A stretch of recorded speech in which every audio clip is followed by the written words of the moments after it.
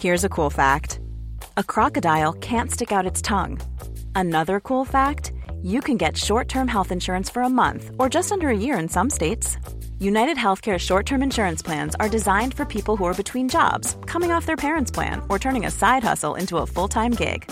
Underwritten by Golden Rule Insurance Company, they offer flexible, budget-friendly coverage with access to a nationwide network of doctors and hospitals. Get more cool facts about United Healthcare short-term plans at uh1.com.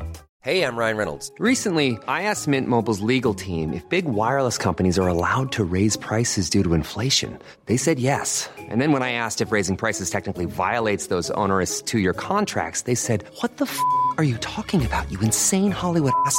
So to recap, we're cutting the price of Mint Unlimited from $30 a month to just $15 a month. Give it a try at mintmobile.com/switch. $45 up front for 3 months plus taxes and fees. Promo rate for new customers for limited time. Unlimited more than 40 gigabytes per month. Slows full terms at mintmobile.com. Velkommen til Rekommandert alle sammen. Det skal handle om tall og fakta i dag. For temaet for kvelden som dere sikkert vet, hverdagsstatistikk. Det har gått imot kveldens gjest, seksjonsleder ved Statistisk sentralbyrå, Jon Olav Folsland.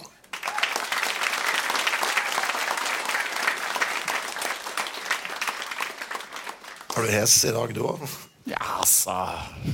Håper at det skal gå greit å snakke. Ja, du har vært i England og herja, vet jeg. Jeg har vært det. Ja. Jeg kan gjerne ta Millwall-sang her. Ok. Hvis noen er interessert. Den vanligste statistikken som vi ser nok det der partibarometeret. Ja. Men det er ikke Statistisk sentralbyrå sitt verk. Nei, det er det ikke. I Sverige, Statistiska sentralbyrån i Sverige, de lager det faktisk. Men i Norge, så vi gjør ikke det. Det har vi aldri gjort. Det er det kun private selskaper som gjør. Så rart egentlig. Vil du tro at noe så viktig skulle gjøres av de viktigste organene? Ja, på en måte. Og det er i hvert fall litt rart at de gjør det i Sverige og vi ikke gjør det her. Men det er nok historiske årsaker til. Jeg vet ikke hvorfor. Men det har vi ikke gjort noen gang. Men dere har jo såpass mye statistikk at det kanskje er litt deilig å slippe akkurat det nå, eller? Ja, det er det. Og så er jo disse partimålingene, de er jo liksom notorisk vanskelig å tolke riktig. Og vi i SSB skal jo gjerne ha korrekt statistikk. Ikke sånn, det er et eller annet sted mellom 2 og 10% oppslutning, på en måte. Så jeg er glad for det. Det er bra. Jeg står jo på mailinglista deres. Dere har jo så veldig flott system inne på sidene til SSB, hvor man kan huke av for hva man ønsker opplysninger om hvis det dukker opp nye tall. Fikk en i dag, den rakk jeg ikke å lese, så ikke hva det var, men det kom jo en svær en her i forrige uke eller uka for det, om norske medievaner. Ja. Har du den oppe her? Eller? Ja, den har jeg på første side her. Figur, jeg har tatt bort noe av det som jeg tenkte ikke var nok interessant, men det her er i hvert fall tidsserier tilbake til 1991 om bruk av de mest vanlige medietypene, da. Man kan si det sånn. For det her vil jeg tro har forandret seg ganske mye opp gjennom åra. Ja, det her har forandret seg ekstremt mye, og det forandrer seg jo ekstremt mye for hvert år som går. Det mest tydelige her er bruk av internett, da. Internett kom først med i målinga i 98. Det vi ser på nå er en figur da, som viser hvor mange i befolkningen som har brukt ulike medier en gjennomsnittsdag. Ja. Da spør vi om det. Og i 98 så var det rundt 5% som sa at de brukte internett en gjennomsnittsdag, og det er oppe i nesten 100% nå. 97% som er på nett en vanlig dag. Var det en søte lille rød streker i bånd der som ser ut som har fått seg et oppsving, som alltid har vært nederst, men noen som er bare nesten nederst? Ja, det er det vi da kaller bruk av video/filmmedier. Og det har jo endret helt karakter i løpet av disse årene. Men så må vi prøve å lage tidsserier. Så i 91 så var nok det i veldig stor grad VHS-kassetter. Har du brukt en VHS-kassett en gjennomsnittsdag? Det var ikke så mange som svarte ja til det, sånn i underkant av 10%. Mens nå har vi tatt med alt av strømming, bruk av Netflix og HBO og den type ting. Fordi et eller annet sted må man ha det inn nå, og det er inne her. Ja, hva er det da gått forbi? Hva er den grønne der? Det er papiraviser. For det er jo den store nedgangen her. Tilbake på starten av 90-tallet så leste 8 av 10 en papiravis en vanlig dag.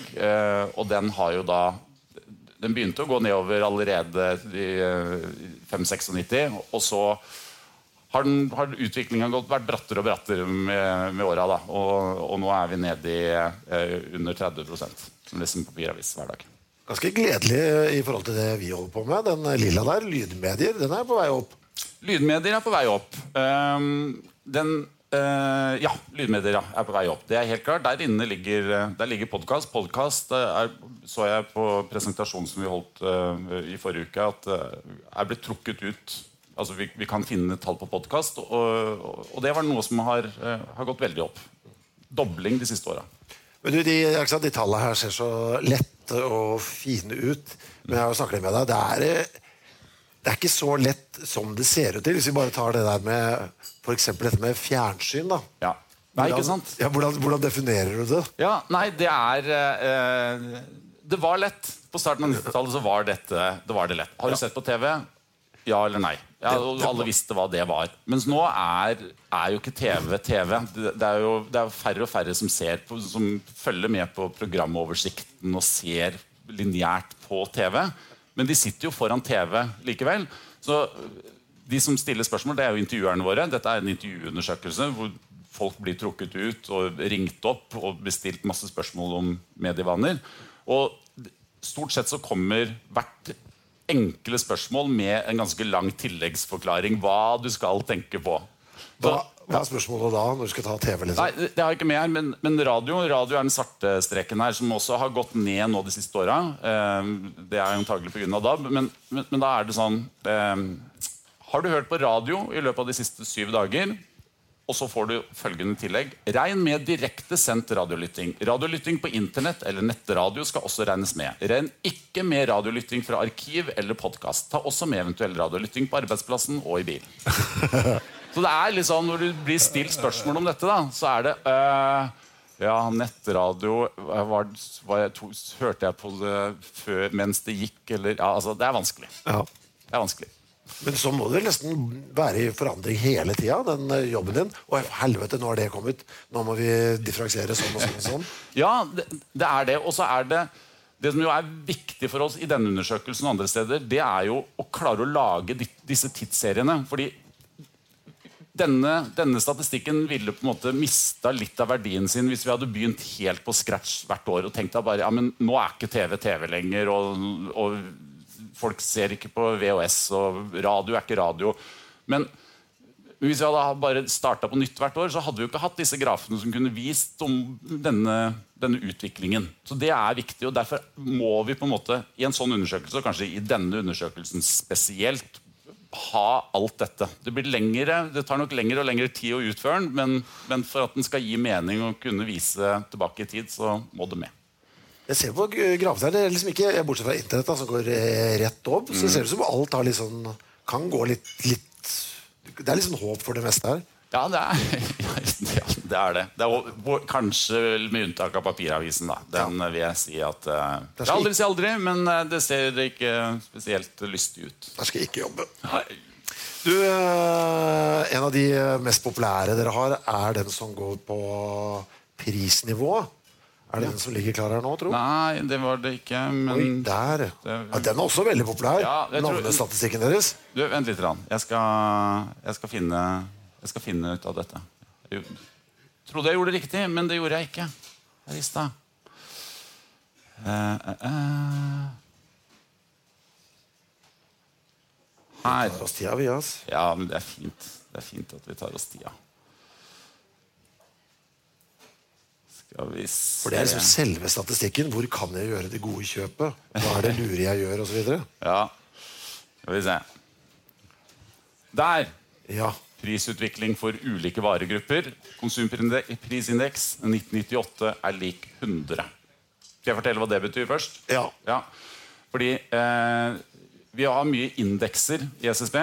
Og indeks er egentlig bare en annen måte å regne prosent på. Men dette er jo prisutvikling, og vi har målt priser. Vi har målt prisutviklingen siden midten av 1800-tallet, eller 1870 kanskje. Så vi kan gå tilbake i statistikken vår og se hvor mye prisene har endret seg totalt sett da, fra 1870 og frem til nå.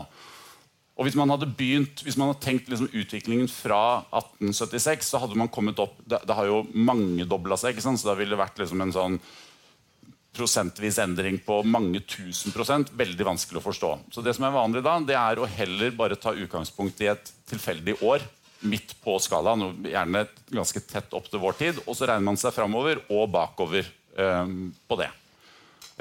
Og akkurat på denne grafen som jeg har hentet opp nå, så det 1998 som basisåret, så da ser vi en sånn spagettigraf her, hvor alle grafene samles i 1998. For 1998, da alt likt. Da det på 100. Ja. Og så går alle andre eller så går alle grafene eller opp og ned før og etter det. Og den store svarte her, det da totalindeksen. Det liksom den totale prisutviklingen på alle varer. Den går jevnt over litt opp. Alt blir litt dyrere for hvert år.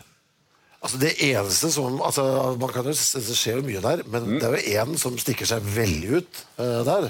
Ja. Det den lilla der, post- og teletjenester. Det lever sitt eget liv. Ja, det lever helt sitt eget liv. Det jo en av få grupper da, i dette tilfellet, hvor prisene ikke har gått opp, men snarere veldig ned. Den hadde jo sin klare topp der sånn på slutten av 80-tallet, 1989.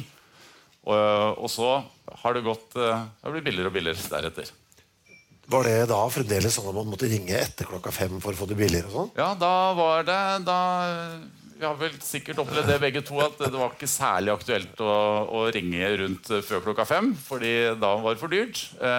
Skulle man ringe og snakke med noen, så var det etter 17, og da var det var jo Televerket som var den eneste leverandøren av teletjenester, og prisene var deretter. Og så ble dette slept løs på starten av 90-tallet, åpnet opp, og så har det blitt billigere. Og du ser jo det at det blir billigere og billigere nedover. Nå har jo teletjenestene i seg selv har jo også endret karakter. Nå det jo ikke så veldig interessant egentlig hvor mye det koster å ringe, fordi at folk ringer jo ikke. Nå det jo datatjenestene inkludert i abonnementet, og det ligger nok også inn der. Så derfor ser vi også at prisene har stabilisert seg og til og med kanskje gått litt opp de siste årene. Og klær og sko blir billigere og billigere. Det netthandel eller, som kikker inn i det? Ja, det også, men det viktigste der, det på alle varer som blir produsert utenfor Norge, der har prisene gått ned. Det i veldig stor grad det vi populært kan si at det Kina-effekten. Altså, i Kina så produseres det utrolig mye, blant annet klær og sko, og sånn har det vært da siden på 90-tallet en gang, og alt vi importerer derfra har blitt billigere. Ikke bare i Kina, men det har blitt en åpnere verden, et åpnere verdensmarked, så vi henter flere og flere varer. Men når jeg ser på den lista her, så tenker jeg disse tallene må dere få inn. Ja. Alkoholholdig drikke og tobakk, som en av sjangerne, det tenker jeg det ganske lette tall for dere å hente inn. Ja. Det regulert ganske strengt fra myndighetene. Samme med også egentlig med post- og teletjenester. Men hvordan i alle dager får dere inn tallene på for eksempel da matvarer? For det går jo i alle bauger og retninger og klær og sånn. Hvordan får dere inn de tallene? Ja. Ringer dere til butikken og spør hvor mye koster det eller hva? Ja, før så tror jeg faktisk vi gjorde det. Men i Norge så det sammenlignet med ganske mange andre land og hvordan man henter inn statistikk. Så i Norge så dette regulert ved en lov. Vi har en egen lov som heter statistikkloven. Norge har en egen lov som vi lever etter. Det kommer en ny versjon nå i løpet av året eller neste år. Men den gir oss ganske store fullmakter til å liksom, kreve inn ting. Og dagligvarebutikkene de leverer frivillig inn til oss hver eneste måned alt de har av strekkodedata. Så der får vi oversikt over absolutt alt som solgt. Og dermed da slipper vi å ha noen ut og se hvor mye melka koster å lese av prisen i butikken, fordi det får vi på skannerdata. Og også da hvor mye som blir kjøpt? Ja, men det bruker vi ikke til noe. Dette kun for å måle prisutviklingen. Ja, okay. Så dere får ikke med dere at jeg handler nå? Nei, det gjør Men du får med deg hvor det koster? Eller det gjør vi kanskje likevel, men det bruker vi ikke til noe. Okay. Vi bruker dette kun for å måle priser. Ja. Og dagligvarehandelen og de fleste andre handler jo veldig konkurranseutsatt. Og de har sine egne målinger, så vi henter inn kun for å måle priser. Og det også en viktig del av det å jobbe med statistikk i Statistisk sentralbyrå, offentlig, at det Det skal kun brukes til det det ment å brukes til. Det skal ikke identifisere hverken enkeltpersoner eller enkeltprodukter eller noe sånt. Det kun til statistiske formål. Men ok, da får du strekkodene det, men det jo en del folk som prisene bare går i alle bauger og kanter. Jeg regner dere har statistikk på flypriser, for eksempel. Ja. Det jo helt... Ja, det har vi. Og konsumprisindeksen, den skal måle prisutviklingen for husholdningene. Så det betyr at det ikke skal måle prisutvikling for forretningsreiser, da, for eksempel, i det tilfellet. Så for flypriser så har man først gått inn og sett på hvor det norske folk reiser. Som vi allerede har sagt, jeg reiser til London i helga. Det ganske vanlig å dra til London, så flyreiser til London med. Mens flyreiser til Frankfurt, for eksempel, som typisk sånn business-destinasjon, det kanskje ikke i like stor grad med. Ikke like ofte i hvert fall. Kanskje man henter flyprisen til London oftere enn man henter til Frankfurt og så videre. Ganske sinnerikt system og basert på internasjonale statistikkmetoder. Der møtes de også i europeiske, liksom i Luxemburg, hvor Eurostat det europeiske statistikkbyrå, diskuterer hvordan og hvilke metoder man skal bruke. Men likevel, flypriser ganske automatisert. Der har vi laget programmer som henter inn disse flyprisene fortløpende. Og så det noe som mer manuelt, som priser på sportsbegivenheter, for eksempel fotballkamper og sånn. Der det noen som må inn og sjekke hvor mye koster dette innimellom. Hvis det kommer en ny bransje, for det hender jo ny og ned, kommer det en telefon fra Statistisk sentralbyrå da? At de må si fra hvor mye de selger nå, eller hvordan det foregår praktisk? Ja. Nei, det tror jeg ikke, men i hvert fall ikke sånn helt med det første. Men igjen, denne statistikken skal måle det reelle prisnivået på det vi kjøper. Så hvis vi som folk da, plutselig begynner å kjøpe utrolig mye av et eller annet som oppstår, ja, men da må vi ha med det. Da må vi ta det inn og legge det inn her. Men så fort endrer jo ikke verden seg, på en måte. I hvert fall ikke på et sånt overordnet nivå som dette. Vi snikkikket jo på en eller annen statistikk her. Hva det som plutselig dukket opp på skjermen her? Hva det som var neste punkt på den? Jeg vet ikke, vi var ikke helt... Jeg vet ikke hvorfor den kom her, men vi kan ta den likevel. Ja, for jeg er så nysgjerrig her. Ja. Antall graviditeter etter mors alder, ja. Det en statistikk som har gått bananas, ass. Ja, det kan man si, altså. Jeg har hentet ut noen grafer. Kan bare si det også, at ganske mange av de grafene som jeg viser frem her nå, hentet fra det som vel det eneste skriftlige produktet. Det eneste vi trykker opp, det noe som heter Dette Norge. Jeg har en siste versjon her. Dette Norge 2018 som ligger foran her for de som sitter her, som kan få med seg. Og denne grafen her, det forventet fra befolkningskapitlet da, som viser noe av utviklingen gjennom tiden. Det andelen graviditeter etter mors alder. I 1972, som denne grafen starter, så var rundt 11% av alle graviditeter. Da var moren mellom 15 og 19 år, mens i underkant av 2% var moren over 40 år.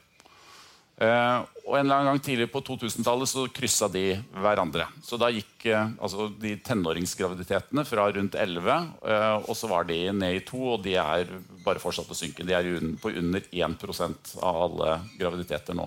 Moren tenåring. Og det var 11, altså? Det var 11. Faen, det vilt. Ja, denne og flere av de grafene vi skal se på viser på en måte samfunnsutviklingen, altså. Så det mange ting som ligger bak her, men liksom den viktigste det at kvinner kom i jobb fra 70-tallet og utover. Så det ble mindre attraktivt. Av den grafen her, etter hvert som bødrene blir så gamle, altså vi kommer ikke til å ha noe som heter oldemor. Det ordet kommer til å forsvinne, det.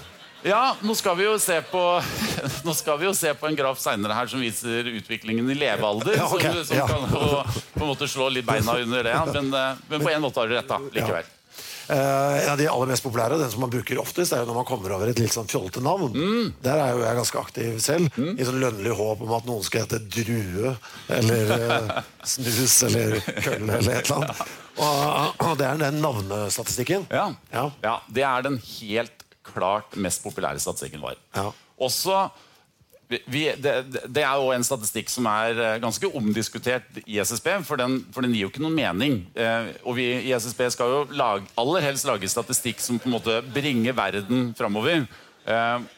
Og det bringer ikke verden noe fremover å vite hvor mange som heter Kristoffer eller Jon Olav eller hva som helst, men samtidig som en inngang til statistikken vår, og som fornuftig biprodukt, da, så det jo fantastisk. Hvorfor dukket han opp I utgangspunktet, vet du det? Siden han liksom ikke har noen... Vet du hva, det tror jeg var et rent personlig initiativ, altså, fra en mann I SSB som så at vi har jo befolkningsstatistikk, vi henter ut filer fra folkeregisteret, vi har versjoner av folkeregisteret liggende på servere I SSB, og der jo navn, en del av det, så det ganske enkelt å dra ut de filene for å finne ut hvor mange som heter noe.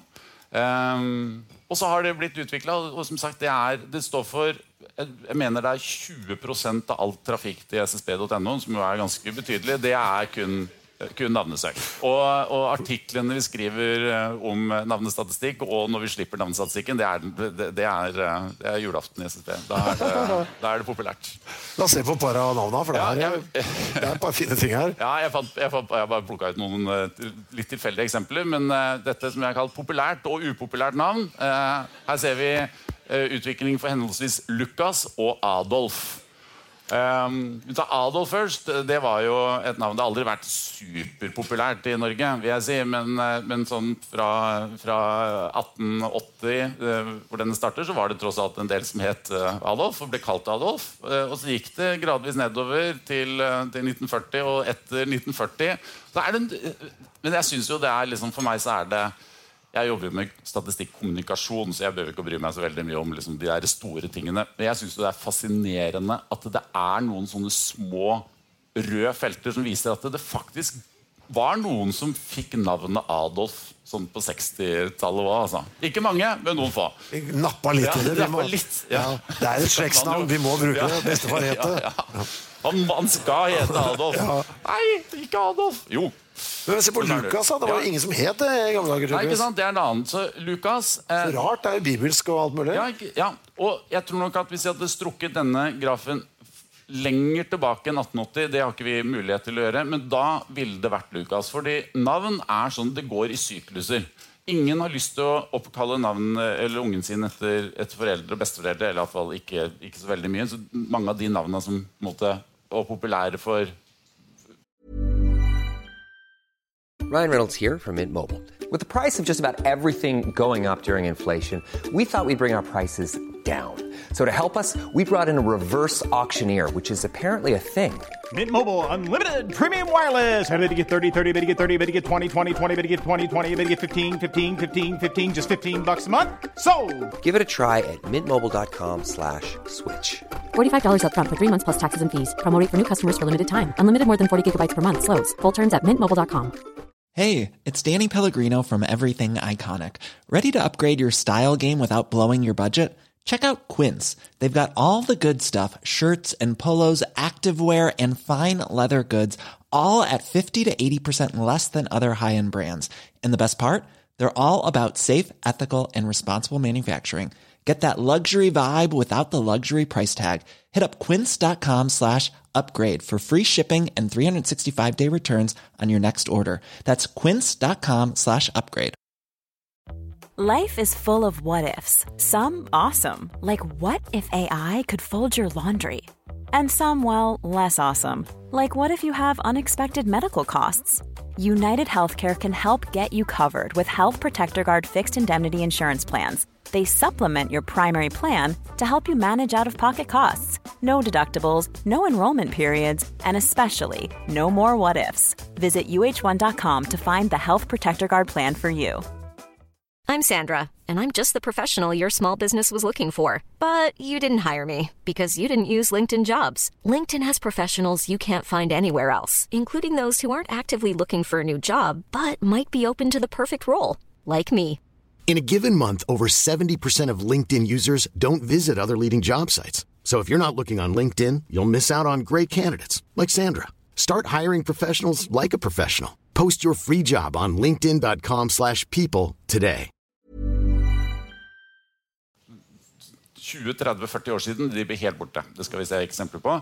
Men når det har gått noen generasjoner, så det på en måte alle døde, og så kanskje folk ser det når de går over kirkegården, hva vet jeg, altså, eller at de prøver liksom å holde på tradisjonene, og så blomstrer det plutselig opp igjen. Og nå de siste årene så har kanskje den største trenden vært bibelske navn, som jo Lukas går inn i. Veldig mange bibelske navn som har blitt populære. Og her ser vi da at det var ingen som ble kalt det før liksom litt på 80-tallet, og så det en voldsom vekst da på tidlig 2000-tall. Og det var det mest populære navnet i 2003-2004, tror jeg, og så har det blitt litt mindre populært nå, men fremdeles holder seg ut. Etterpå skal jeg sjekke Jesus. Ja. Altså, noen må bare gå dit. Jeg må bare vite hvor mange som heter dette. Ja, vi kan se på dette.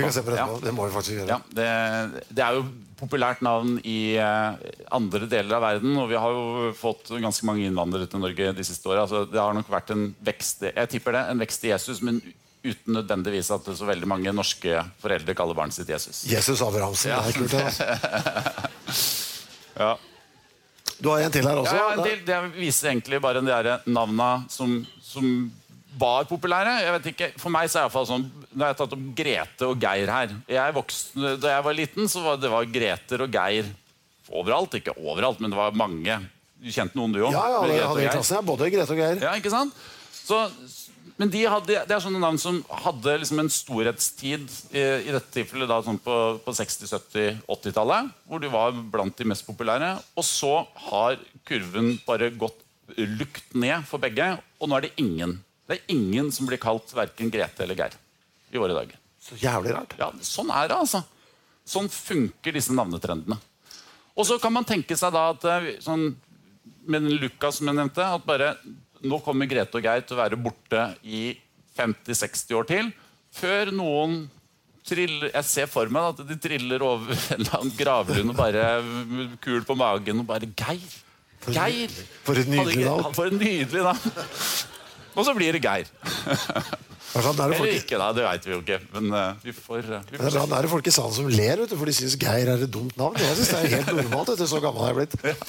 Men det mye av dette statistikkarbeidet, når det blir presentert fra dere, så det ganske sånn forståelig, men det ofte tolka og så videre. Men av og til så skvett det, og du har gudskjelov tatt med noe her som litt sånn mer forklarende, for inni her så det i denne pamfletten, dette Norge, som jeg storkosa med meg for øvrig. Perfekt sånn do for det et tema per side. Det sånn, jeg blir sittende her litt til og lære litt om hvordan vi bor. Men der stod det jo litt om hvordan folk bor. Altså om man bor alene i en husholdning eller ikke og så videre. Det så jævla hardt ut, for det så mange som bor alene. Det var et sånt tall som så veldig deprimerende ut, men så du kjapt var frem på, ja, men det ikke så, altså du må lese tallet riktig. Ja, og her en graf som viser på en måte begge deler da, at jo, det har blitt veldig mange flere som bor alene. Altså, vi måler jo husholdninger. Det på en måte en husholdning, det de som bor sammen innenfor liksom, husets, leilighetens 4 vegger. Og andelen enpersonshusholdninger, den har gått veldig opp. Så den ligger på rundt 35%, i Oslo enda høyere enn det. Men så det da viktig å tenke på, her det en del som bommer da, når de skal omtale disse tallene. Ja, for her tenker jeg 35% av alle ensomme. Ja. Men det de da, for det første så det jo ikke sånn at de ensomme nødvendigvis bor alene, men 35% bor heller ikke alene, fordi at i alle de andre husholdningene så bor det jo mange flere. Der bor det minst 2. Og som oftest både 3 og 4, og det mor og far og barn og i det hele tatt. Sånn at de drar i de andre bor det bare 1, men alle de hvor det bor flere, de holder snittet nede. Da. Sånn at andelen personer som bor alene blir veldig mye lavere. Det på en sånn 13-14% eller noe sånt. Ja, ikke sant? Litt av arbeidet deres blir jo da også å fortolke disse tallene, for det veldig lett å liksom misbruke det på en eller annen måte i sin retning. Ja, det det i alle fall. Man må liksom definere, man må tenke riktig da. Jeg har et eksempel til her, som det vi har kalt, vi holder noen kurs i statistikkforståelse, prøver å ha noen enkle eksempler, og dette hva vi kaller en liten øvelse med fattigdom, som viser andelen andelen fattige eller med lav inntekt. Fattig jo et begrep som man må definere i seg selv. Fordi at det kan være en følelse å være fattig, og bare, hvis det ikke skal være en følelse, så hvordan skal vi definere hva som er fattig? Det som er vanlig å gjøre, det er å se på medianinntekten, som er da alle inntekter, og så tar man det som er i midten.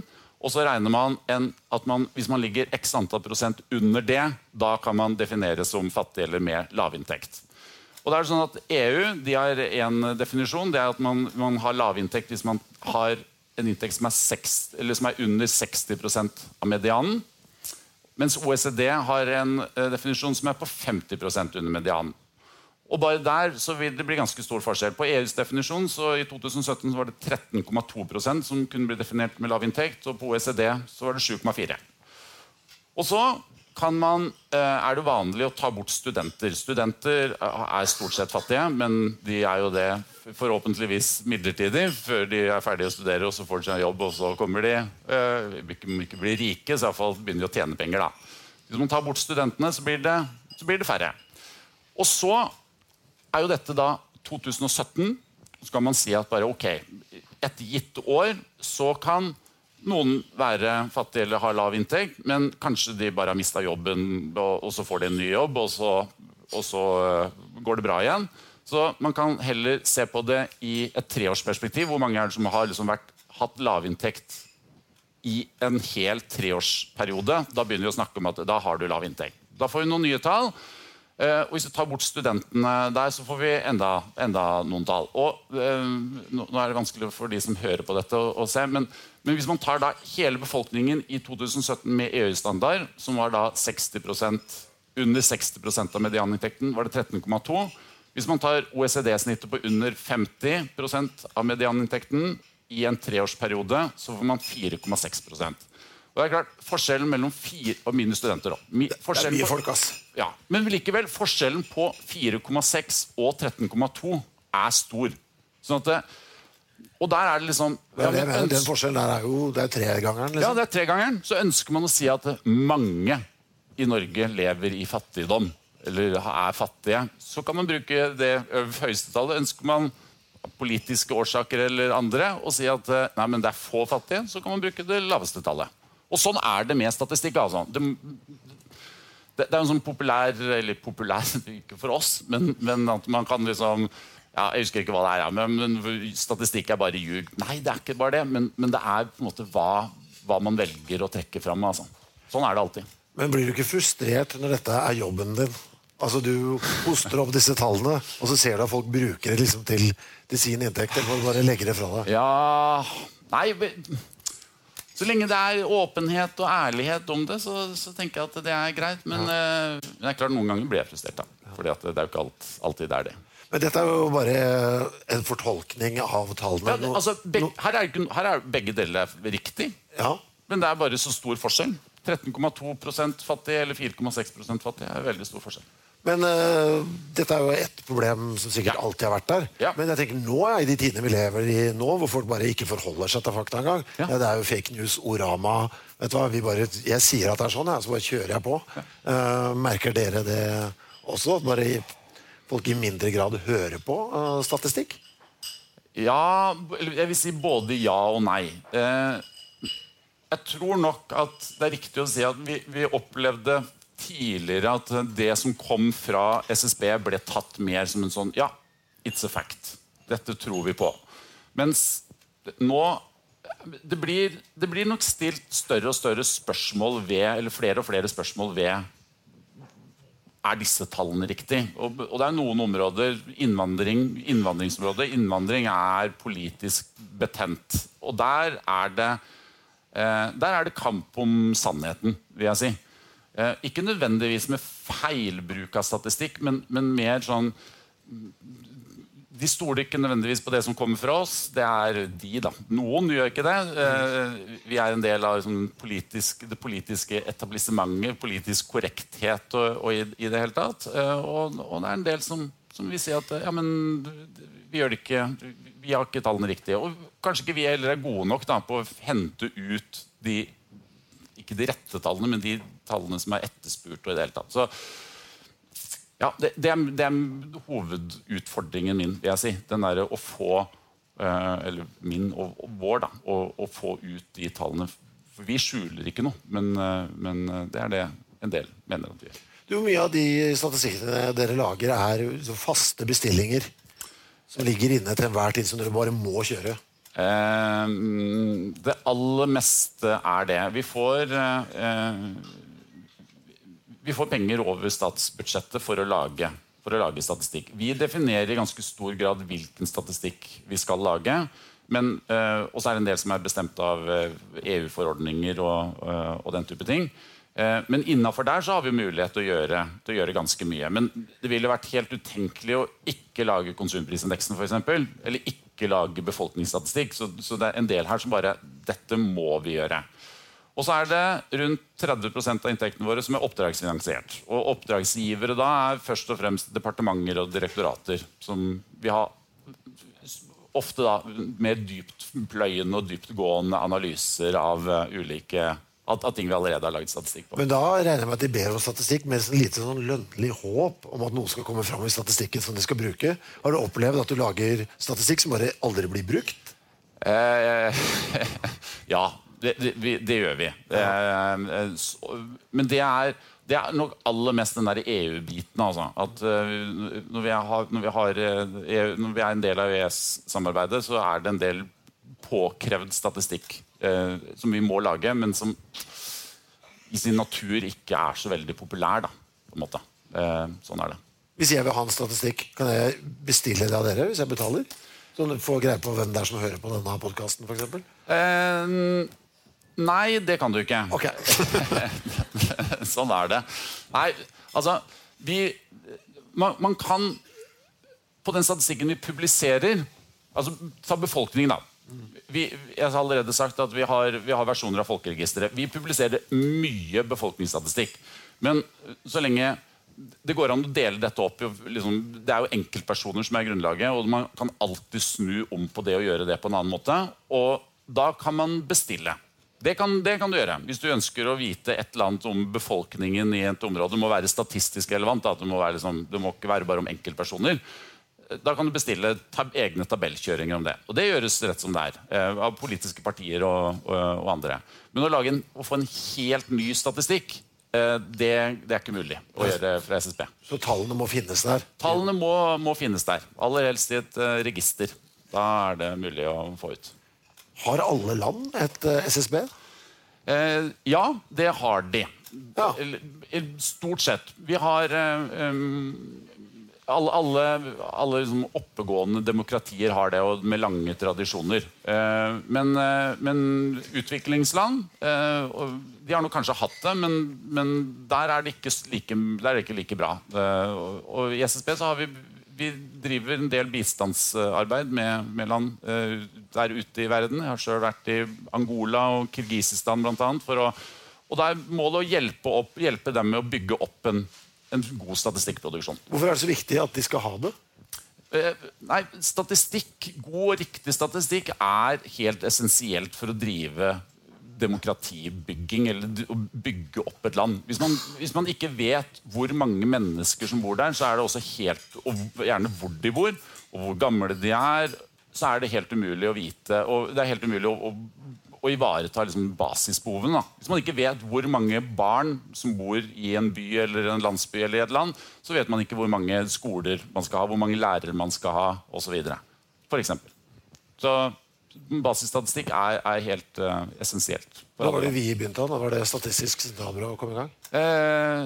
SSB ble opprettet i 1876. Helvete! Så gammelt.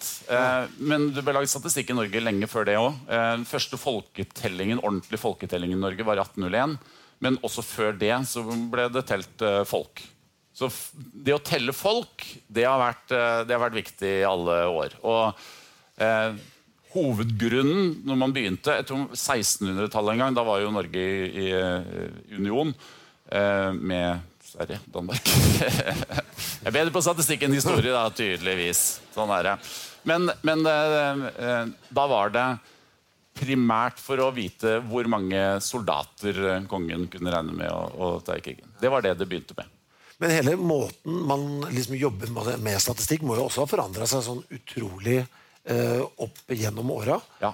Jeg bare tenker på, altså, og du må merke det på svarene også. For i gamle dager så måtte du vel fysisk på døra og banke og spørre. Ja, det måtte man. Hvis du tar befolkningen da, så har det jo vært, og det er det jo i de fleste land i verden, så er det manuelle folketellinger. I Norge så har det vært kjørt folketelling hvert 10. år, opp gjennom i hvert fall forrige århundre. Og helt opp til 1992, mener jeg, den på 90-tallet, så var det fysisk telling. Da ansatte man ganske mange midlertidig for å gå ut og telle folk.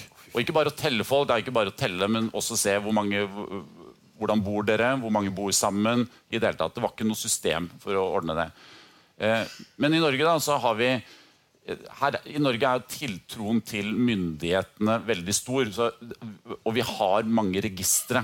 Det er liksom alle dere som sitter her er jo en del av befolkningen. Dere er registrert i folkeregisteret, bortsett fra hvis dere har kommet til landet, enten ureglementert eller er bare på gjennomreise. Men folkeregisteret, det står utrolig sterkt i Norge. Og det er så bra nå at det kan vi bruke når vi skal si hvor mange som bor her. Vi bør ikke gå ut og telle folk. Men igjen, det er ikke mange år siden man måtte gjøre det. Men jeg tenker også på mer mellommenneskelige ting. Altså, ja. Hvis du da lurer på hvordan har du det egentlig, eller hva driver du med på fritiden? Ja, I gamle dager, hvis det hadde kommet en og banket på døra hos meg da, og de spørte hvordan står det til, har du det bra? Ja, det går helt supert. Det har liksom vært ikke noe stress. Her er alt på selv. Hvis jeg hadde ringt, så hadde jeg kanskje vært litt mer nei, vet du hva, det går ikke, vært litt mer krass. Og hvis det hadde vært en mail, så hadde det hadde jeg bare hamret ut. Ja. Dette hadde vært Mr. Negativ. Altså, man må jo har du opplevd noe forskjell i det? Hvordan folk oppfører seg sånn mellommenneskelig, bare på grunn av teknikken egentlig? Hva skal man si der? Jeg sjekket dette før i dag. Altså, det er helt riktig. For 50 år siden da hadde ikke alle telefon. Da måtte man ut og spørre folk. Da var SSBs intervjuere først og fremst. Da gikk de banket på dørene hos folk og spurte om både det ene og det andre. Vi har aldri spurt så veldig om hvordan du føler det, men bare sånn enkelt om du er arbeidsledig eller ikke, som er den største undersøkelsen vår, arbeidskraftsundersøkelsen, det måtte man gå ut og spørre. Men nå er det på telefon, det aller meste. Men fremdeles så blir det gjennomført mellom 5 og 10 000 besøksintervjuer hvert år av SSBs ansatte. Og det er først og fremst på de undersøkelsene som er så store og kompliserte at du både må ha en slags hånd å holde i, noen til å motivere deg at bare, ja, men kom igjen, du klarer en halvtime til. Og også forklare hva som skal til. Ja. Men det aller meste går på telefon. Og det er jo igjen en utfordring da, fordi som jeg sa en eller annen gang her tidligere, så vi bruker jo ikke telefonen til å ringe så mye. Så før så var det jo sånn at hvis telefonen ringte, så tok den. Mens nå så er det bare sånn, dette vet jeg ikke hvem er, jeg gidder ikke, kan jeg ta en annen dag. Så det å få tak i folk som er trukket ut undersøkelser, det er noe statistikkbyrået over hele Europa liksom jobber med, hvordan få tak i folk. Og det er jo også sånn at man kan risikere at det blir liksom skjevheter da, at man får tak i noen folk, men så er det ganske store grupper man ikke får tak i det hele tatt. Så vidt jeg husker var det en av utfordringene da Trump ble president i USA. Det var ingen meningsmålingsinstitutter som egentlig klarte å fange opp, og man vet jo ikke helt hvorfor, men at mange av de gruppene som stemte på Trump, det er også de som var mer skeptiske til å ta telefonen og svare på den type undersøkelser enn andre da. Og da risikerer man skjevheter. Du blir ringt opp av SSB selv, du. Undersøkelse. Ja. Det synes jeg er komisk. Ja, det synes jeg også. Hvordan opplevde du det? Hvordan synes du det var? Det var en verdifull opplevelse. Altså. Det var en undersøkelse som handlet om fritidsbruk. Sånn der, om jeg hadde gått, blant annet skulle svare på om jeg hadde gått lange eller korte turer, og så måtte jeg en lang tur. Har jeg gått en lang tur eller kort tur? Så måtte jeg ikke regne med tur til jobb. Nei, ok, for det er jo en ganske lang tur som jeg går 2 ganger om dagen, fram og tilbake. Nei, du skulle ikke regne med. Nei, tenke etter da. Så det var en opplevelse, altså at bare som med den mediebruksundersøkelsen, har du hørt på radio i gjennomsnittsdag? Liksom bare, radio, hun har hørt deg på radio sist. Det så vi har ikke noen grunn til å tro at folk svarer etter beste evne, men det sånn det heldigvis også med statistikk da, at vi publiserer jo ikke det jeg svarer, eller det den ene svarer, det jo summen av det, og det først da det blir statistikk, og sånn det at da får man jevna ut de som eventuelt svarer feil. Hvor mange må det være i en sånn, de fleste undersøkelser? I Norge, og mulig at det sånn for hele verden, men i Norge så det en slags sånn undersøkelsestommelfingerregel at hvis man gjør et korrekt uttrekk med fordelt på alder og kjønn og hvor i landet og i det hele tatt, så holder det med 1000 personer. Så 1000 personer trukket ut en undersøkelse som gjort på rett måte. Hvis man får tak i alle de 1000, så det så bra at det blir ikke så veldig mye bedre hvis man trekker ut 10 000 på en måte. Så ja, 1000 Nå var det at dere begynte på 1800-tallet? Ja, 1876. Altså, jeg vil jo tro at det en og annen statistikk i løpet av disse årene som ikke trengs lenger. Altså, det må være noen statistikker som har avgått med døden, eller at det skjer jevnt og trutt. Ja, nei, ikke helt det, altså. Mener du det?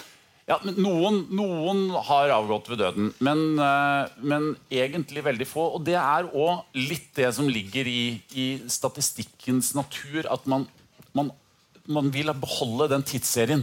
Man vil beholde det som har vært på en måte. Og så etter hvert så har det blitt så billig å lage hver enkelt tabell, så kanskje man har lagt ned, man skriver ikke en lang artikkel eller lager liksom noe stort føss om det, men beholder gjerne en tabell et eller annet sted. Det eksempler på statistikk som har blitt lagt ned, altså, men det sitter langt inne i statistikkens verden å legge ned noe. Kan jeg risikere da at det ringer en fra Statistisk sentralbyrå og lurer på hvor mange geiter jeg har i bakgården? Fordi det var en greie i Oslo på tidlig 1900-tall. Ja, nei, der har du rett. Altså, måten vi gjør dette på, det har vi, hva som interessant, liksom, det har vi sluttet med. Jeg kjenner en fyr som Lars Østby, som har vært en kjent demograf i SSB i mange år. Han begynte sin SSB-karriere på Ringsaker med å gå rundt og telle hvor mange solbærbusker folk hadde. For da var det liksom interessant, men dette solbæravlingen i Norge, og alle busker skal med. Det holder vi ikke på med lenger. Men vi har nok talt på hvor mye solbær som blir dyrket likevel, men da det ikke så detaljert på en måte. Men når det kommer en ny statistikk, altså, for det kommer jo nye ting, altså, hvis det bare når internett kom, så må det ha vært masse nye. Hva prosedyren da? Hvordan gjør man det? Hvordan går vi ut, og hvordan begynner vi? Man en liten gruppe i et rom som setter seg ned og sammen kommer frem til formuleringen på spørsmålet? Eller hvordan gjør man det? Den vanligste måten med at det blir opprettet en ny statistikk at det har kommet et nytt register. At man har på en måte fått tilgang til tallene uten at vi gjør så ekstremt mye for det selv. Vi fikk for eksempel for 3-4 år siden så ble det opprettet et nytt register over lønn. Før det, så når vi skulle måle lønnsutviklingen i ulike næringer, ulike yrker, så måtte vi spørre. Måtte vi ringe rundt eller sende ned på, det ikke helt sikker på hvordan, ringe tipper jeg, og spørre hvor mye folk tjente innenfor ulike næringer. Komplisert, dyrt, tidkrevende. Men så var det et samarbeid mellom Skatteetaten og SSB og NAV og kanskje et par til for å lage et register. Og nå må alle arbeidsgivere rapportere inn alle lønnsopplysninger inn i dette registeret hver eneste måned. Og når man får de tallene, og etter hvert så blir det så stort, så kan man begynne å se detaljert på det. Da kan man se lønnsfordeling på kjønn og på innvandrergrupper og på ulike næringer. Og på en måte når tallene først der, da det en drive for å lage statistikk på det da. Hva med navnene på statistikkene? Og så det å finne på de? Ja, nei, det kunne jeg egentlig. Nå jobber jeg i kommunikasjonsavdelingen, og vi har jo våre egne behov, og det jo gjerne at det skal være forståelig da, for folk, mens vi opplever nok kanskje at mer faglig orienterte i SSB, de er opptatt av at det skal være korrekt. Der blir det ofte en dragkamp da. Ja, rett og slett. Jeg skal ikke gå i detalj om det er noen som vil føle seg litt utsatt, men for oss, det der vi vil jo gjerne at statistikk skal bli forstått og brukt. Og da mener vi som jobber med kommunikasjon kanskje noen ganger at men da må vi ikke ta noen shortcuts, men ok, så er det ikke 100% korrekt, men 95%. Men de 95%, det gjør at folk forstår det. Så, ja. Når internett kom, det tenkte jeg på. Det må ha vært et helvete for dere. Altså, hvor mye papir satt dere på da? Altså når du skulle digitalisere det her.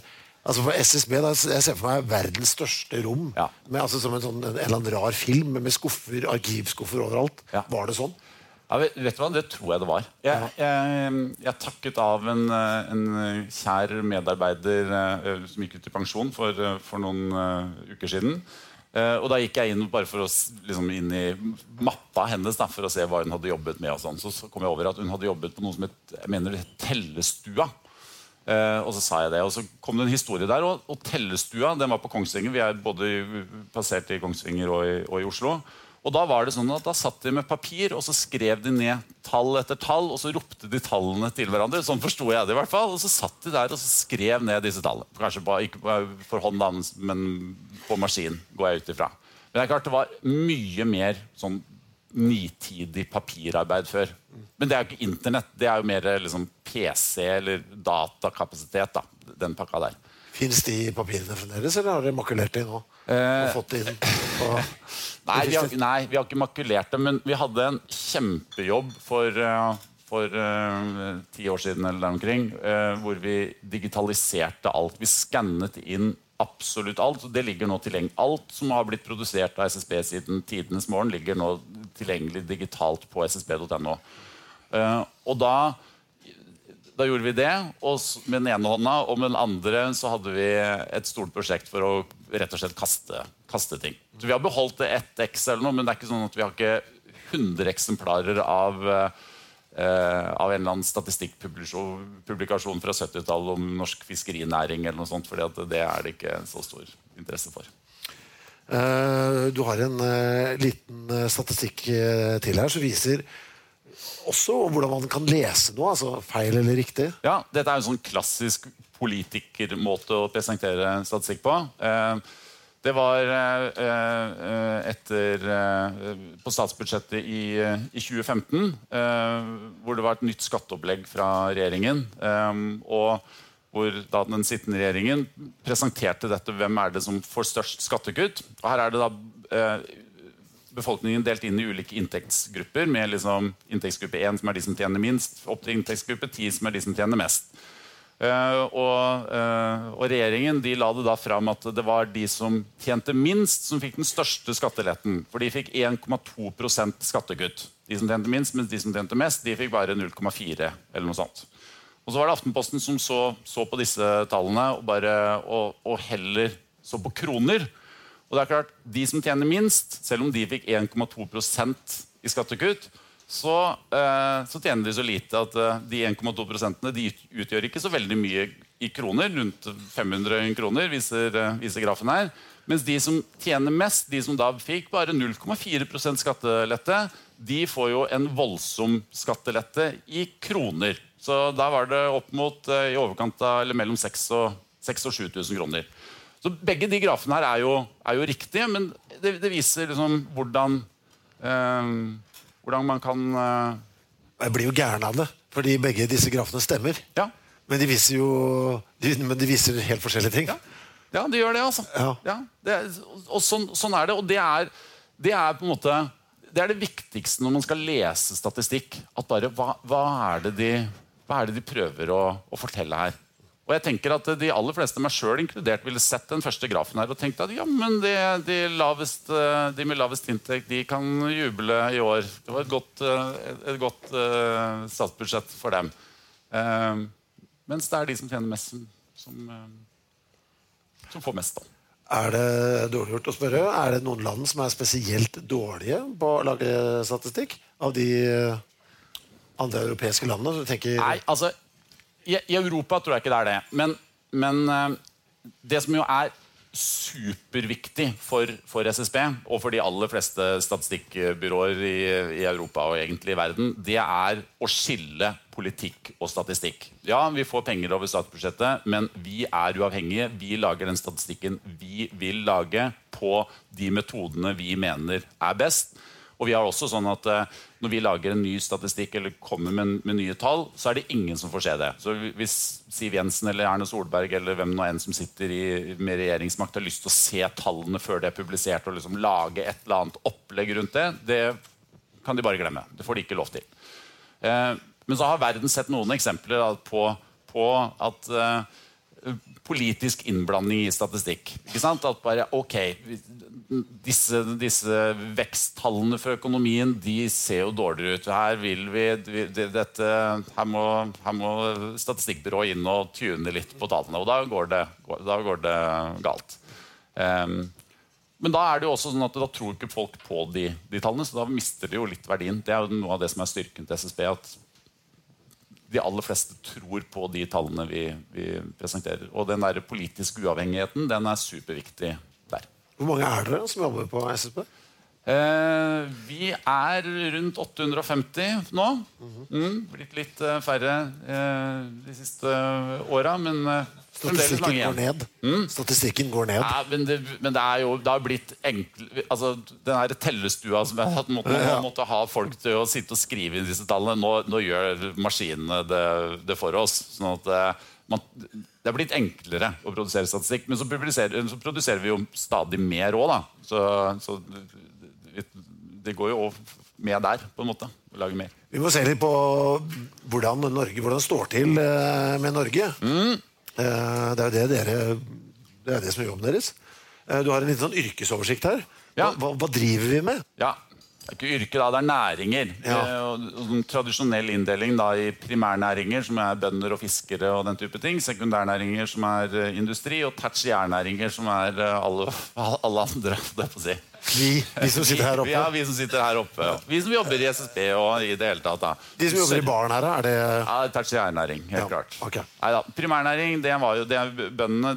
Denne grafen går da fra 1900 til 2017, og på starten av 1900-tallet så jobbet omtrent halvparten av alle nordmenn i en primærnæring. Altså de var bønder eller fiskere, og så var sekundærnæringene og tertiærnæringen de var omtrent like store som primærnæringen til sammen. Og så har det blitt færre og færre bønder. Så få at i 2017 så er de nesten ikke synlige på denne grafen i det hele tatt. De som jobber i industrien, det har blitt flere som jobber i industrien, men holdt seg ganske stabilt, mens det er jo da den der servicenæringen da. Men det inkluderer ikke bare, det er ikke bare de som jobber i bar eller de som lager podcast, altså. Det er for eksempel veldig mange der som jobber i kommunene og stat. Så liksom, byråkratiet, det har jo økt voldsomt i løpet av den tiden her. Helsetjenester?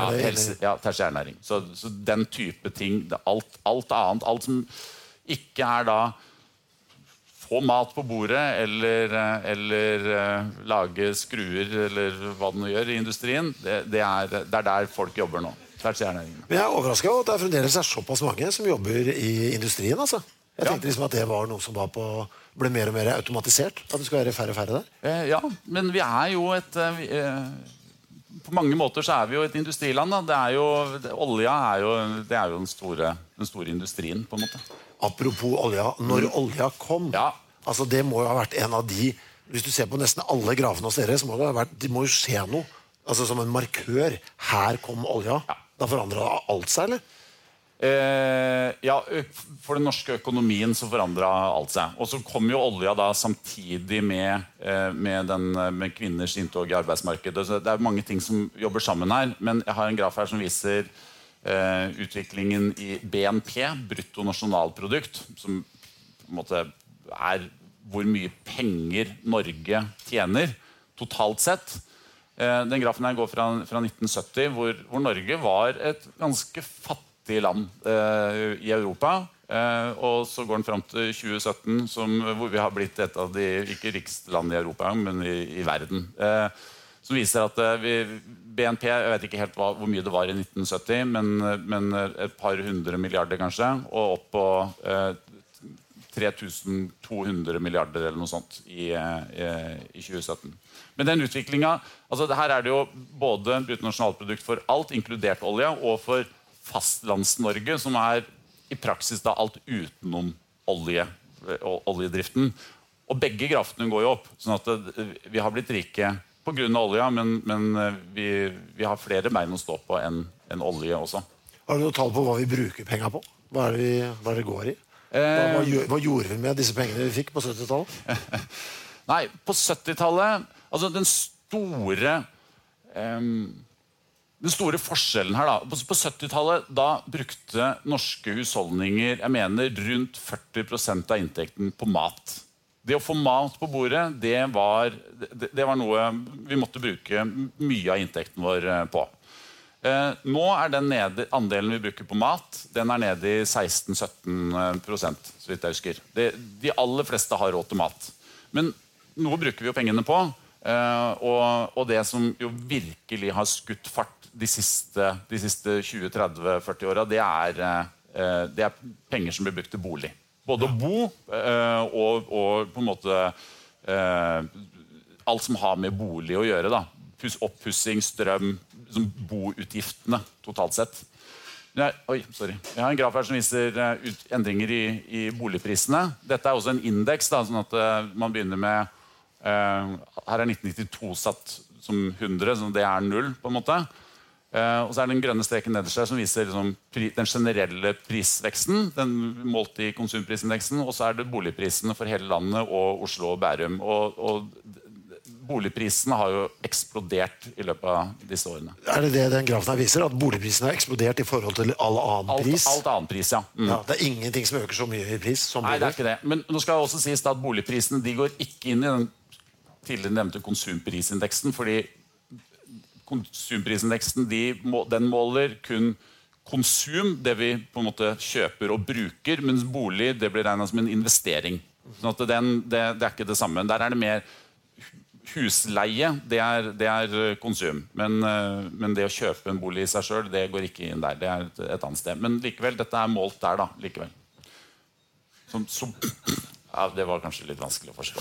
Men mot konsumprisindeksen. Altså det jeg sitter og tenker på hvordan jeg skal tjene mest mulig penger på kortest mulig tid. Det jeg prøver å tolke ut alle tallene dine her i dag. Ja. Og jeg ser du kjøper meg en ekstra leilighet. Det det jeg skal drive med. Ja, sånn tradisjonelt i Oslo og Bærum så ser jo prisveksten her fra 2012 og frem til 2017 har jo vært helt massiv. Men så har den jo begynt å få en liten brekk helt på toppen. Og prognosene våre, vi lager jo også prognoser for blant annet boligpriser fremover, og den viser at forventningen at det meste av veksten bak oss da.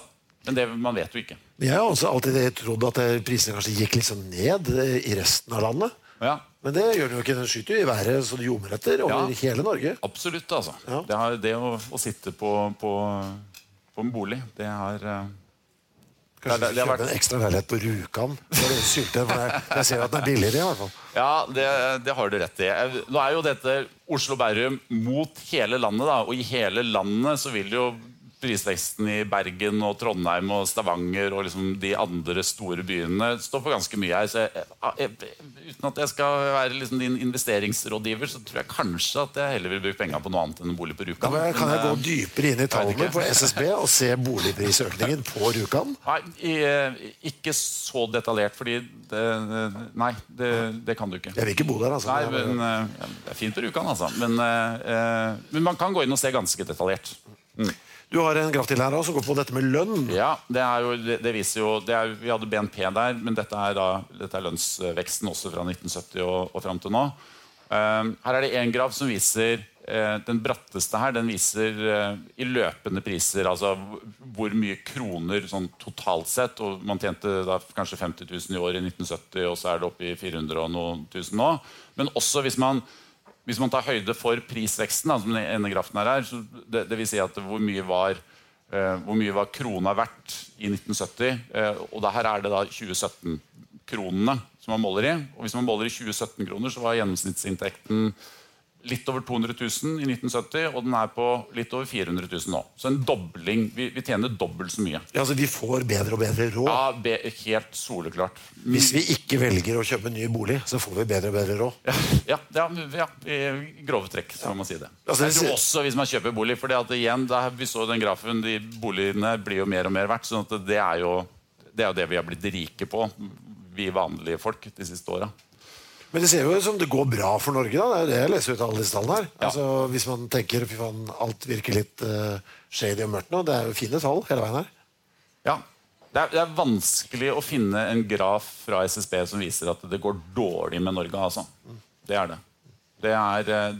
Økonomisk så har de åra fra vi fant olje og frem til nå vært et eventyr. Og så går det litt opp, så kommer det en finanskrise nå da, og boligmarkedet krasja på 90-tallet, bankene i konk og i det hele tatt, sånn at for den enkelte så har det nok vært opplevd at det har vært litt mer berg- og dalbane, men når man lager det over i sånne pene grafer fra 1970 og frem til nå, så går det oppover, altså. Så hvis man vil føle seg litt trygg i tilværelsen, så ikke SSB et feil sted å jobbe? For du ser gode ting hele veien her. Ja, det riktig. Ja. Nei, men det jeg mener. Jeg går jo til legen for å spørre hvordan det står til med meg, så jeg må jo spørre deg hvordan det står til med oss alle. Ja, nei, men du har rett i det, altså. Hvordan det med helsa vår?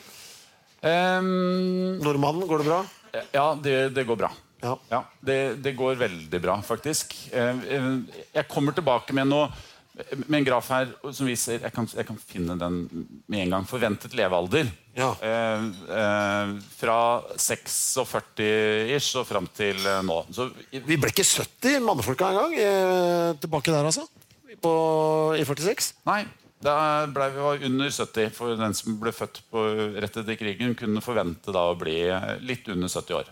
Litt mer for kvinner. Men som vi ser her, de grafene de går oppover, og forventet levealder for kvinner nå 84,1 eller annet, og for menn så det 81 rundt omkring. Og vi lager jo også prognoser på dette, hvor vi ser på forventet levealder fremover i tid, frem til 2100, og de grafene de fortsetter bare oppover. Så sånn populært sagt, og dette har jeg fra demografen som jobber med dette i SSB, så har vi som sluttet å dø. Vi dør jo, men det færre og færre ting igjen å dø av. Ja. Sånn det, altså. Men når jeg ser på den grafen her, vi snakker om at kvinnene for alvor kom i arbeid sånn på 70-tallet. Ja. Men jeg tenkte liksom at mye av det som skyld at folk døde tidligere var at man døde i forbindelse med arbeid. Ja. Men jeg ser jo at selv på 70-tallet så begynte jo kvinnene å leve lenger. Ja. Det nesten så de fikk seg en liten dipp. Ja, men bare i... Ja, det sant nok, altså. Det kjenner jeg ikke helt detaljen til. Men det viktigste grunnen sånn, for alle land for å få økt levealder, det jo å få ned spedbarnsdødeligheten. Og det jo knapt nok spedbarn som dør i Norge i det hele tatt. Og så det i seg selv får disse grafene til å gå oppover.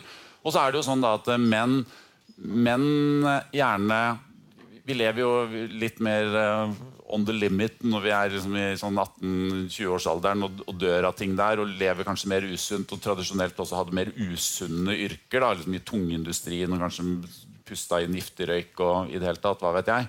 Men så det også stort sett alltid vært sånn at når du kommer deg over kneika, på en måte, hvis du blir 40 år, så men da kan du forvente å leve i 30-40 år til. Ja, sånn det. Og så det jo en del andre ting som også har skjedd der. Da.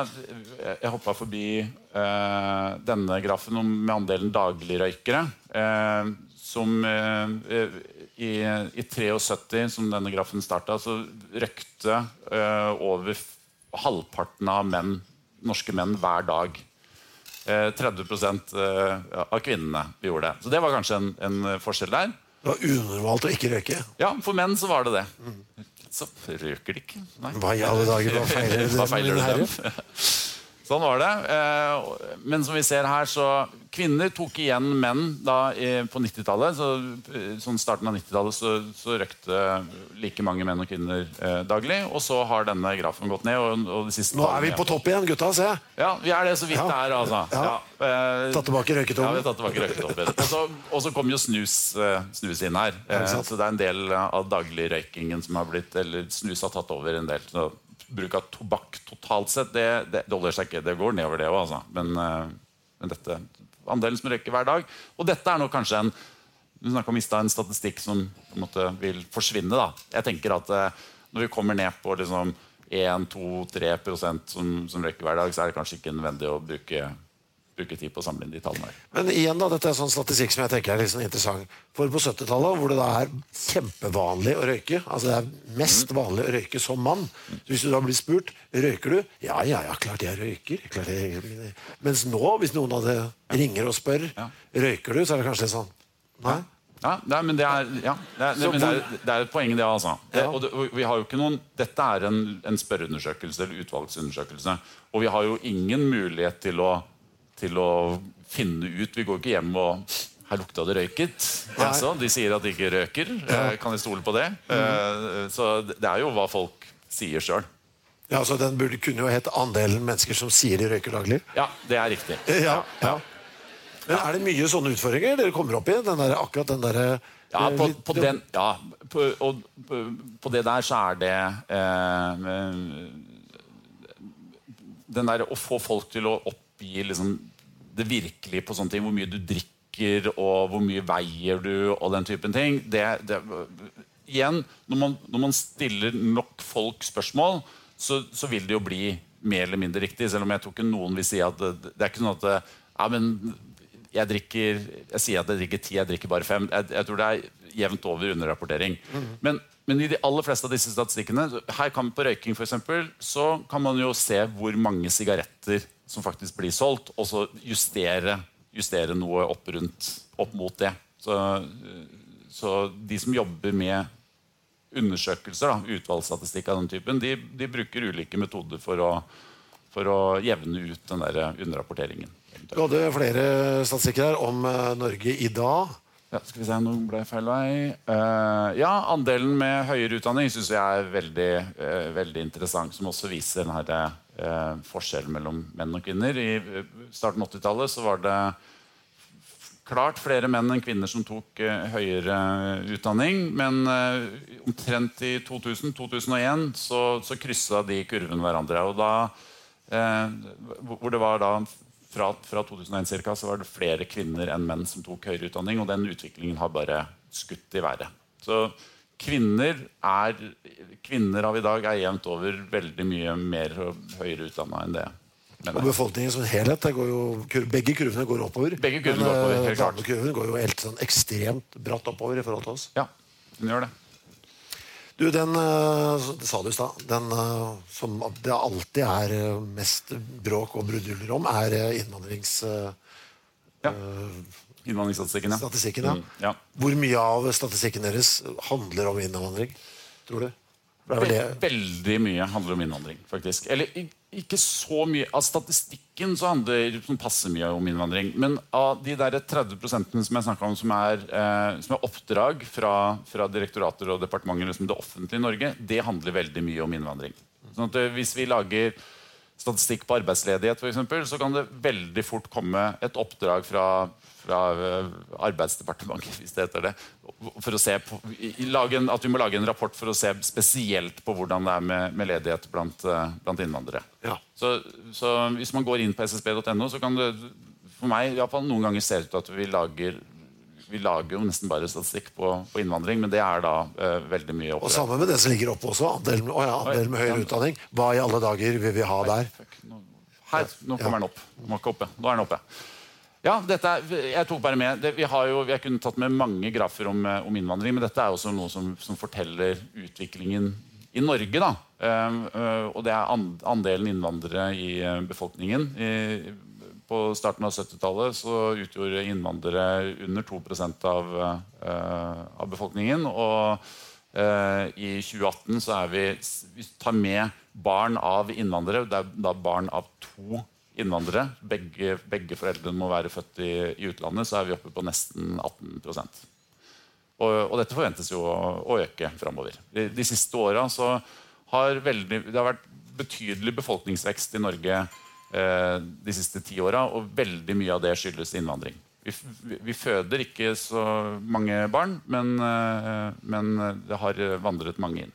Men det kanskje den trenden i ferd med å snu. Innvandrere nå, må sies, har i løpet av de siste årene i veldig stor grad kommet fra andre land i Europa. Da. Så polakker den største innvandringsgruppen i Norge. Det for å jobbe. Jeg så litt på de tallene som akkurat kom nå. De flyttet så mye både inn og ut. Det var så mye inn- og utflytting. Ja, det det der. Ja. Og der måler vi måler ikke de opp mot hverandre, men vi måler jo da både innvandring og utvandring. Og det jo grunn til å tro at polakker, svensker, litauere, de flytter jo til Norge. De melder flytting til Norge, så de bosetter seg jo her, men de jo arbeidsinnvandrere. Og det som i hvert fall som sånn gjengs tanke med innvandringsstatistikken at mange av de vil flytte tilbake til de landene de opprinnelig kom fra når økonomien blir bedre der. Og det har vi jo sett. Polen for eksempel, polske økonomien har bedret seg betraktelig de siste årene, og da har mange flyttet tilbake. Det kom inn noen spørsmål her fra lyttere før i dag. Fredrik lurte på det vanskelig, altså dette kan du ikke ha noe på. Det geografiske mønstret knyttet til barn født utenfor ekteskap jo spennende.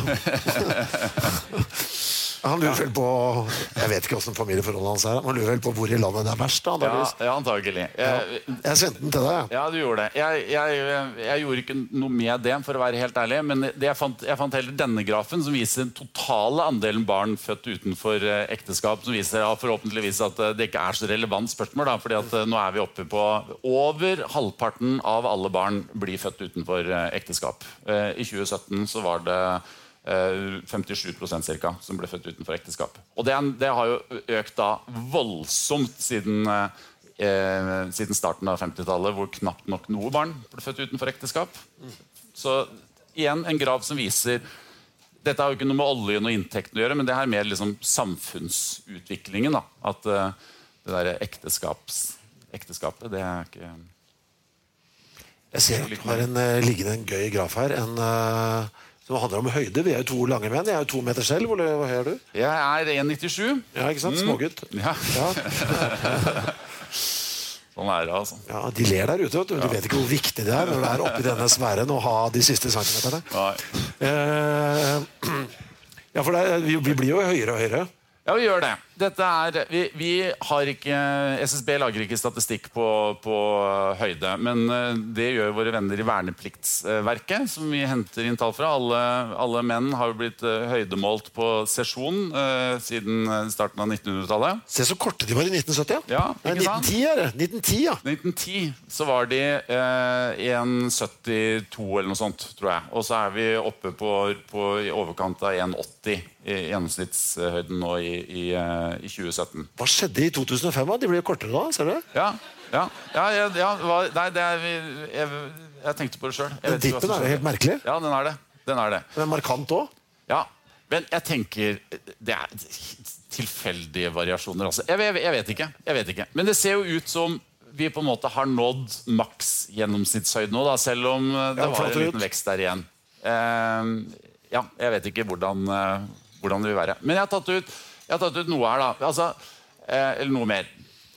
Hvis man lager liksom det vi kaller en trendlinje, hvor vi bare flater det ut da, fra 1910 og frem til nå, så har vi fått en strek her som da går fra rundt 1,72 til 1,82. Så vi har økt med 10 cm fra gjennomsnittshøyden fra 1910 til 2017. Og så bare gjorde jeg her fordi at Kjell Aukrust, broren til Kjell Aukrust, hva heter han? Hvor var han bodde i? Alvdal, stor humorist, Flåklypa og i det hele tatt. Broren hans, han var sjef i SSB. Han var enten sjef i SSB eller var en forskningssjef, men han hadde i hvert fall liksom tilknytning til SSB da.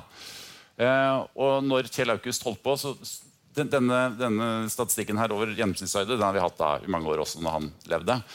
Og det som morsomt det hvis man tenker at ja, det har økt fra 1,72 til 1,82 på disse 100 årene. Jeg skjønner hvor du skal. Men hvis man tenker at ja, men hvordan var det hvis denne trendlinjen også fortsetter bakover i tid? Og det var det Aukrust gjorde. For da får vi denne grafen. Hvis vi trekker den tilbake til slaget på Stiklestad og der omkring, så kan vi tenke oss at de soldatene som slåss der, de var da rundt en meter høye. Så det er en måte å lage det er Ringenes herre, vet du. Ja, det er jo Ringenes herre-scenario. Ja, ikke sant? Det er det. Da det var noen hobbiter som gikk rundt der oppe. Det er ikke sikkert, men kan vi skjønner at det ikke går opp antageligvis, men kan det hende at de var 1,20 liksom? Jeg skal få inn en biolog. Si ja, men vi sier ja. Jeg vet ikke, men altså, statistikk lyver ikke. Jeg jobber i SSB. De var rundt der. Apropos statistikk som ikke lyver, du må sprette fram et par skjermbilder her, for det er noe som er ganske morsomt her. Ja, vi har tilfeldig sammenheng.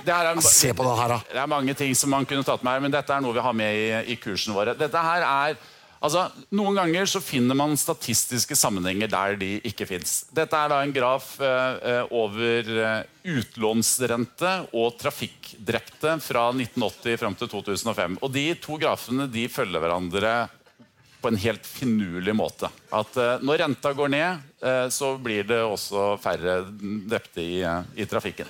Den grafen er skummel. Ikke sant? Fordi tallene følger hverandre nesten helt likt. Ja. Opp og ned, liksom? Opp og ned, det er helt riktig. Men de har ikke noe med hverandre å gjøre, altså. Nei. Sånn er det. Shit. Da må man i så fall konstruere en sammenheng.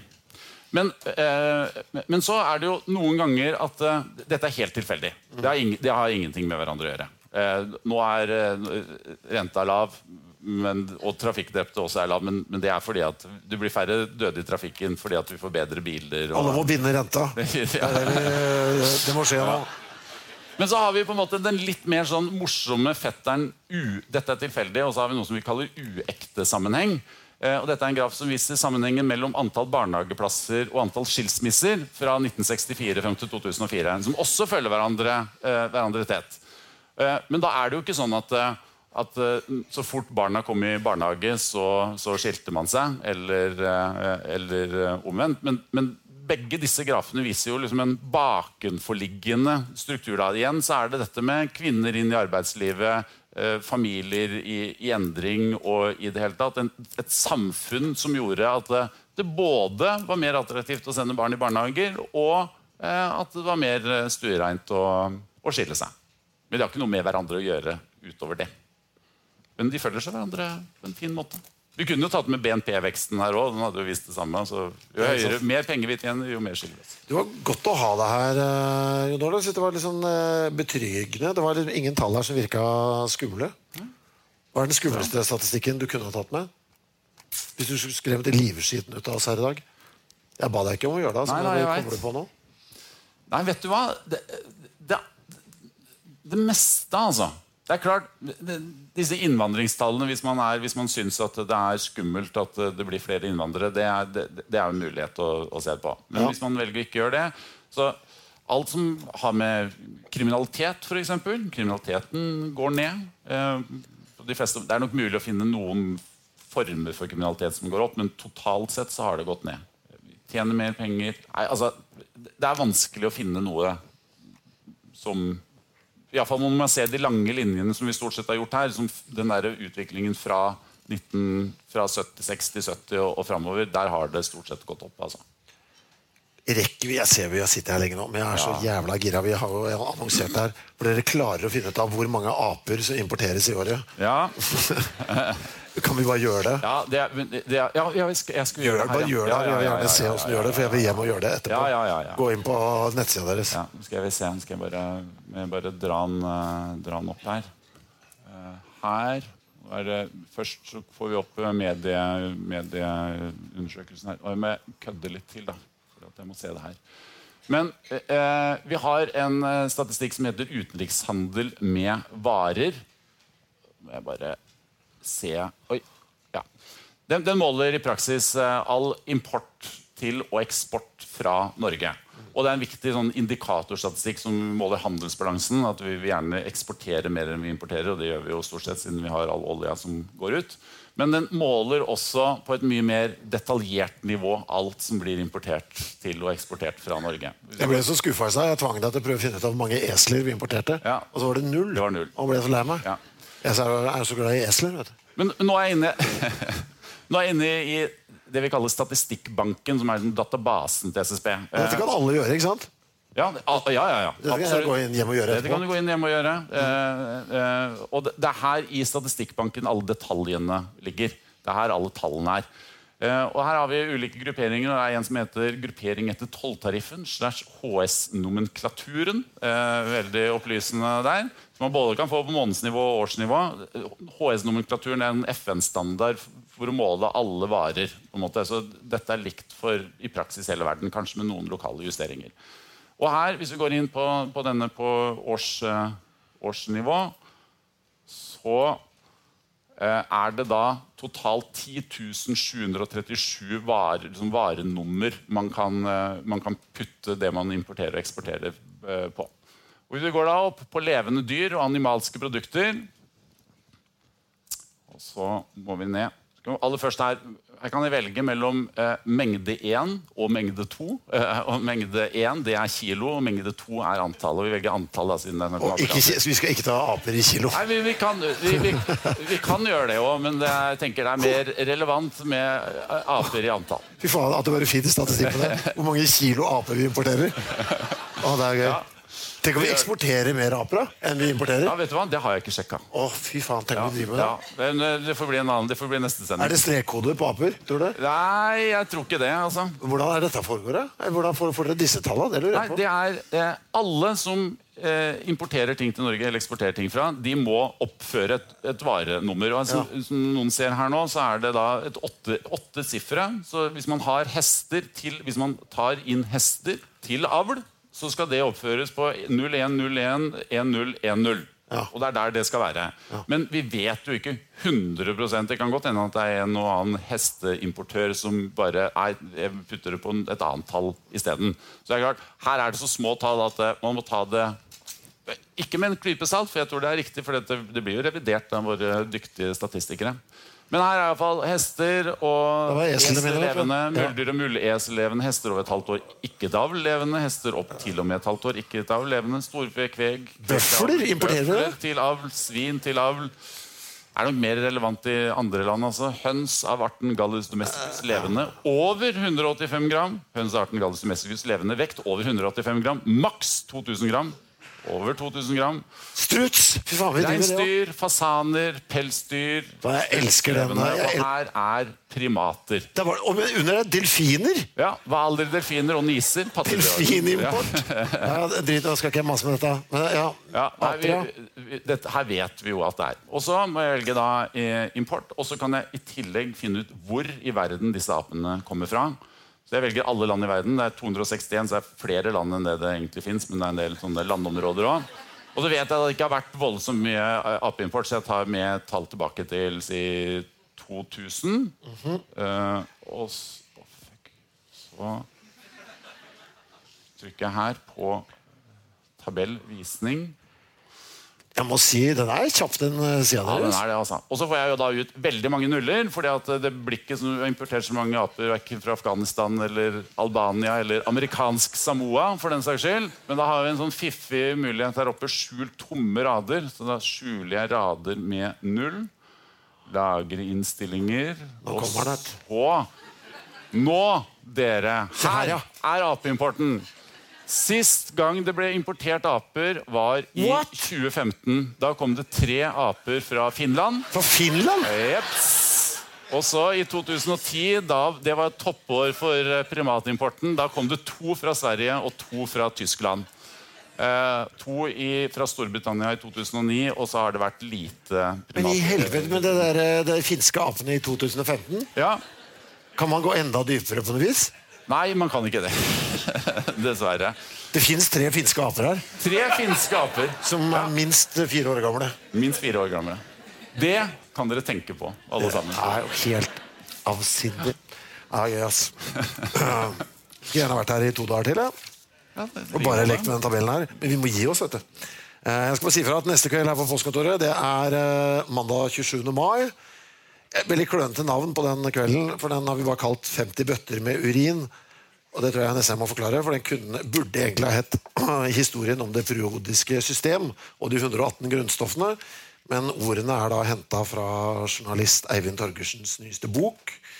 Og beskriver egentlig litt gøyalere hva det er vi skal snakke om, for det skal handle om grunnstoffene, men mest om hvordan vi fant de, og hva slags folk det var som fant de forskjellige.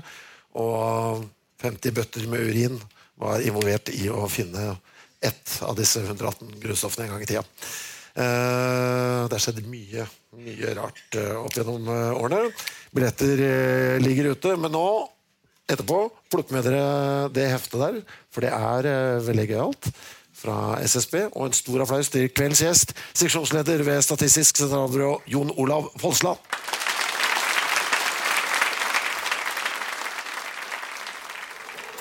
Produsert av Rubicon.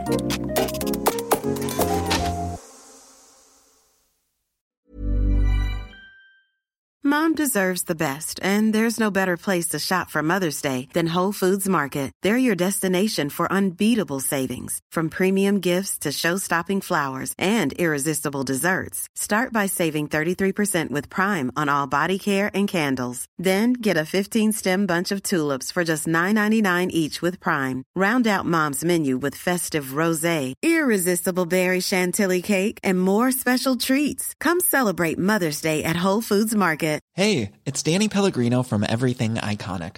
Ready to upgrade your style game without blowing your budget? Check out Quince. They've got all the good stuff, shirts and polos, activewear, and fine leather goods, all at 50 to 80% less than other high-end brands. And the best part? They're all about safe, ethical, and responsible manufacturing. Get that luxury vibe without the luxury price tag. Hit up quince.com/upgrade for free shipping and 365-day returns on your next order. That's quince.com/upgrade. Mom deserves the best, and there's no better place to shop for Mother's Day than Whole Foods Market. They're your destination for unbeatable savings, from premium gifts to show-stopping flowers and irresistible desserts. Start by saving 33% with Prime on all body care and candles. Then get a 15-stem bunch of tulips for just $9.99 each with Prime. Round out Mom's menu with festive rosé, irresistible berry chantilly cake, and more special treats. Come celebrate Mother's Day at Whole Foods Market.